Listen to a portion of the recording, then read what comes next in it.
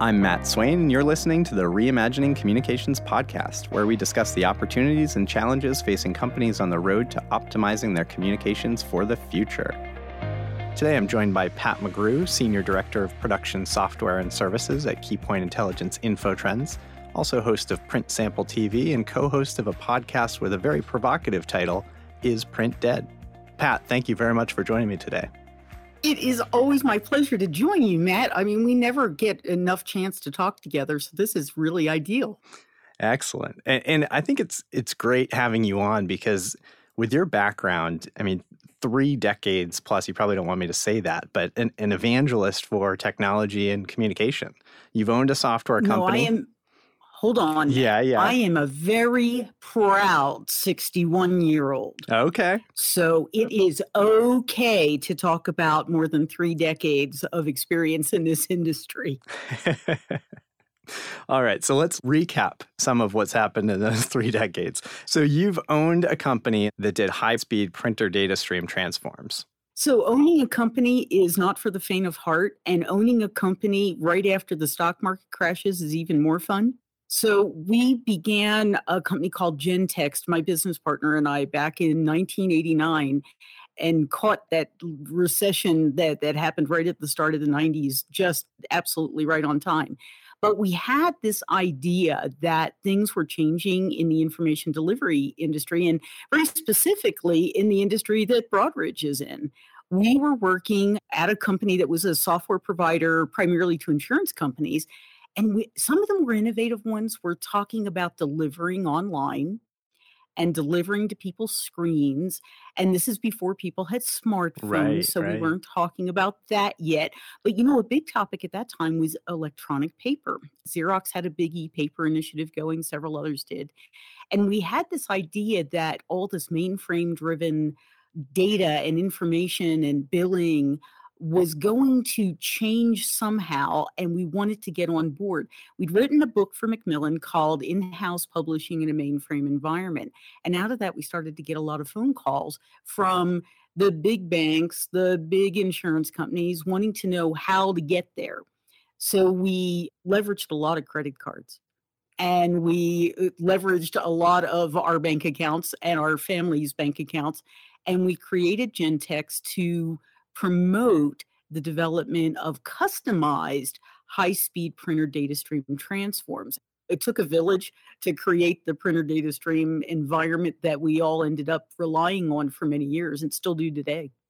So, Pat, that's served as a really interesting foundation for some of the other work that you've done, whether it was as Director of Document Strategy for Pitney Bowes Management Services or as Data-Driven Communication Segment Evangelist at Eastman Kodak or Customer Engagement Evangelist for the HP PageWide Web Press Group. Talk to me a little bit about the relationships that you've developed over that time and how those markets have evolved over the past 3 decades. So here's the really fun thing. I still talk to customers that I originally was talking to when I was at Pitney Bowes, when I was at Kodak, for all the years I was at HP. I typically work in a job that sits between the technology and the print service provider or the implant, and act as a translator. Evangelist is a good title because very often what I'm trying to do is convince members of staff that this new technology that has just invaded their life is okay and it's safe and it's reliable. But the other thing is to try and help them find ways to make money with this technology that they've invested in. And from Pitney Bowes through Kodak and HP, the thing that is very consistent about the kinds of customers who invest in new technology is that they're all optimists. They all absolutely know when they make that investment that they got it figured out. They're not worried about writing that check because they've gotten their staff on board. They know what applications they're going to drive. They know where their cost savings are going to be. They believe that they've got their arms wrapped around their workflows. They've got it covered. About 6 or 8 months into the adventure with the new technology, and that it's true no matter what the technology is, there's typically a bump that happens in the road. The low-hanging fruit they've handled, but they start to understand that there's opportunity that they're missing, and that they're still living with one foot in the past. And so I can come in as a neutral third party, regardless of what brand I'm wearing, and I can help them draw the line from here's your team, here are their talents, here are your customers, here are the things you are selling them and you're not selling them, and here's what this great investment you've made can help you do to realize higher profitability and higher margins for everybody. And I mean, can there be a better job in the world? I don't think so. Well, there must be a better job in the world. Talk to us about your current role at Keypoint Intelligence InfoTrends. So this is my second turn with the InfoTrends team. And so I came back to take over the role of Senior Director of Production Software and Services. And it is a role that lets me touch everything in the industry that I really think is cool. So, Matt, if you're asking me if this is a better job than the evangelist job, I got to tell you that they're neck and neck right now, because there's a certain part of the evangelism aspect that I don't get in my current job that I miss.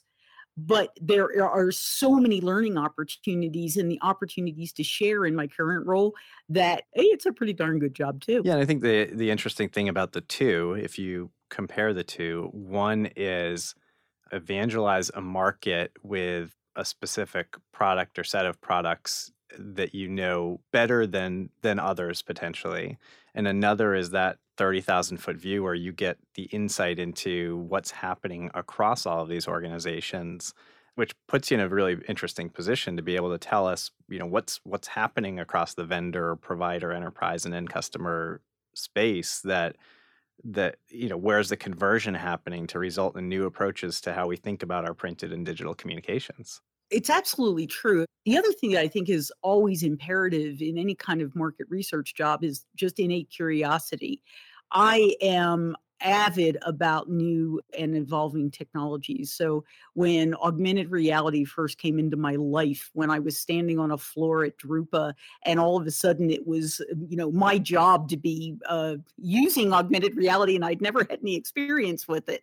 You jump in with both feet and you run. And it's just been so cool. And the same with virtual reality, the same with, leveraging those technologies for commercial purposes and for brand purposes. And then on sort of the more business vendor side, leveraging artificial intelligence and the use of AR and VR within the manufacturing process, leveraging new technologies to provide data out that's actually actionable by the owners of the equipment in the print shops that are trying to understand every dial and knob that they have to work with. There's an awful lot of really cool stuff going on. So one of those areas that you love to talk about is workflow, whether those are marketing or business essential. I'd be really curious to hear how workflows are evolving to support the future of communications. So you have to start at the basics. Workflow is getting a job into production and out the door in the agreed amount of time. And that's at the highest level, that's your definition. But it has just a lot of moving parts. And in most shops that we talk to, that we go in and do workflow assessments with, and the ones that we talk to on the phone, the single biggest bottleneck in any workflow is bringing a job from the point where the job has been agreed to the point where it's getting into production. The front end of the workflow is still a bit of a challenge, but the back ends of most workflows are actually very efficient now.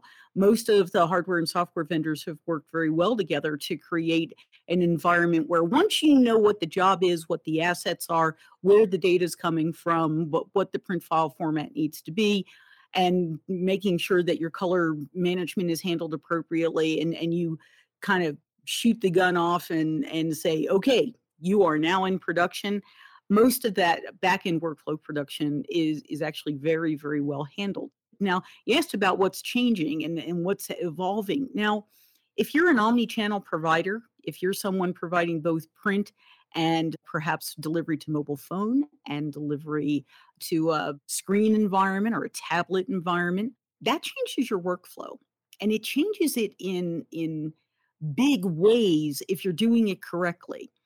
If you have built a master workflow correctly, you should only need one workflow, and it should be able to handle any new output environment and any new attachment to that environment that you could possibly come up with or that anyone else will dream of. So, if you're going to start adding augmented reality to your bills and statements to do or explainer videos or personalized video solutions, all of that should be contained in one single master workflow. The best practices that I've seen in organizations I've seen do it best have one master workflow with subset workflows that address the different issues that come up with the different output technologies. So, as more and more workflows are going to be involved with dealing with augmented reality, the assets that come with augmented reality, the assets that come with virtual reality, the assets that come with personalized videos. I think there's still a lot of work to do. I think that all the major workflow vendors are still sort of scrambling to understand how it is they're going to become a link to a digital asset management system, right? DAM systems become hugely important in the new and evolving world of delivering communication that includes multimedia assets. So there's still a lot of work to do in workflow. It's not a done deal. So talk to me about your Is Print Dead podcast. It's an interesting title, but what are some of the more interesting discussions relative to marketing and essential communications that you guys talk about in there? So the interesting thing about Is Print Dead, it's actually something I do with Kevin Crane, who I've worked on and off with for years. And Kevin used to be the print manager for one of the big Blue Cross organizations. He's lived the dream of running a production print shop. But then he's also done an awful lot of work with enterprise content management. And we kept having these debates about whether print was really dying or not. And Kevin actually named the podcast Is Print Dead. And I told him, I said, you realize that we're never going to have a sponsor ever because no one wants to be associated with that name. But the funny thing is we've had a lot of guests on the podcast, people from Floor, from big educational publishers, very willing to have long conversations with us really about where they see print fitting and where they see it not fitting in the future of their information requirements. So the overall push of it was that I'm the print person of the two of us. And while Kevin has been one, he is convinced that print is just going away. And his contention is that when it comes especially to regulated communication, that it's the thing that is most likely to disappear from our lives because everybody will get their bills and policies and statements and everything else that is regulated to their smartphone. And my contention is that if I look at my now 90-year-old father-in-law, I promise you he's not getting anything on a smartphone because he doesn't actually own one. And in fact, it's not just the 90-year-olds. I know my brother is younger than I am, and he does not own a smartphone and is not in any way, shape, or form interested in getting any kind of regulated communication that is not on paper. But over the course of the episodes, if you listen to them, you'll hear us touch on all of the aspects. When is print the right communication medium? When is print not the right communication medium? And what kind of choices are people making? And how are people using print differently than maybe they did 10 years ago or even 5 years ago? We had Jimmy Vainstein on from the World Bank, just did this amazing podcast with us where we were talking about the challenges that he faces trying to communicate out to countries in Africa, countries in South America, countries in Asia, where getting paper to them is really hard, but getting information to them is essential. So they've developed a lot of virtual reality and a lot of augmented reality solutions that augment their print delivery that they do as part of their mandate of being the World Bank.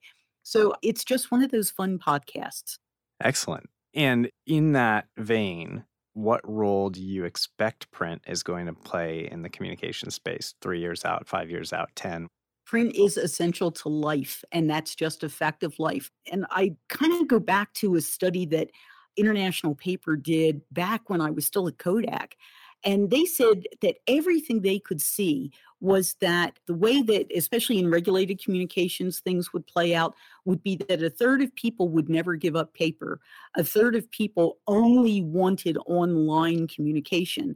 And a third of people wanted both because they wanted it the way they wanted it, when they wanted it, how they wanted it.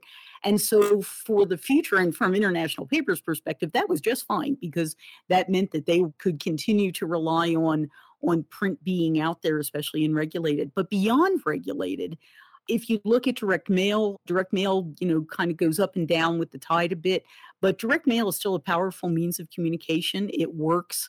It has to be well designed. It has to be well thought out. It needs to be part of a campaign. But direct mail marketing is still very, very powerful. I've worked with some customers in Europe who do some amazing direct mail using newspaper formats and magazine formats, and Magalog formats are really popular. So print, it's just a very powerful, essential medium. So I just don't think it's going to go away. I think we get smarter about it. I think the number of sheets in an envelope that we receive might go down. It's definitely gone down over the last 10 years. I think that the nature of what is put on paper is more considered than it might have been in the past, but print's going to be around for a very, very long time. And in fact, we may find new applications, new types of communication that we want to do in print because we are linking it to other digital assets. Augmented reality only works if you can communicate to someone. It's not that it only works with print, but it works very well with print. So I think it's going to be around for some time to come. And on that note, what advice would you have for businesses that wrestle with how to evolve their print and digital communications for the future? First, figure out what you're doing today. Very often when I talk to a print service provider or I talk to someone who is buying services from a print services provider, what they don't know is what they're actually buying. They don't have their arms around all of the products and services that they're currently using.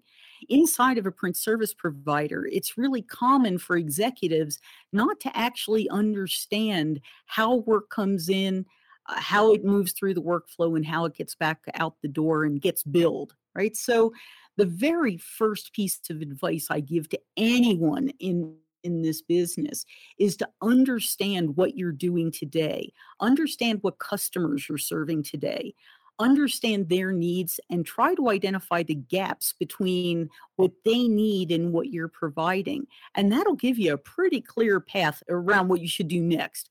Do you need to add mobile delivery? Do you need to add augmented reality services? Do you need to add design services? Do you need to add digital asset management services or customer relationship management services? Understand your customers, understand their needs, and understand what services you want to be providing into the industries that you serve. Very often that work is done when a company is formed or when a new generation takes over a family-owned business, but it's not revisited on a regular basis. That ought to be a once-a-year conversation with the executive team. Excellent. Well, Pat, thank you for the passion and energy that you direct toward this market. It is always my pleasure. It is my favorite thing to do is to help people make more money. I'm Matt Swain, and you've been listening to the Reimagining Communications podcast. If you like this episode and think someone else would too, please share it, leave a review, and don't forget to subscribe. To learn more about Broadridge, our insights, and our innovations, visit broadridge.com or find us on Twitter and LinkedIn.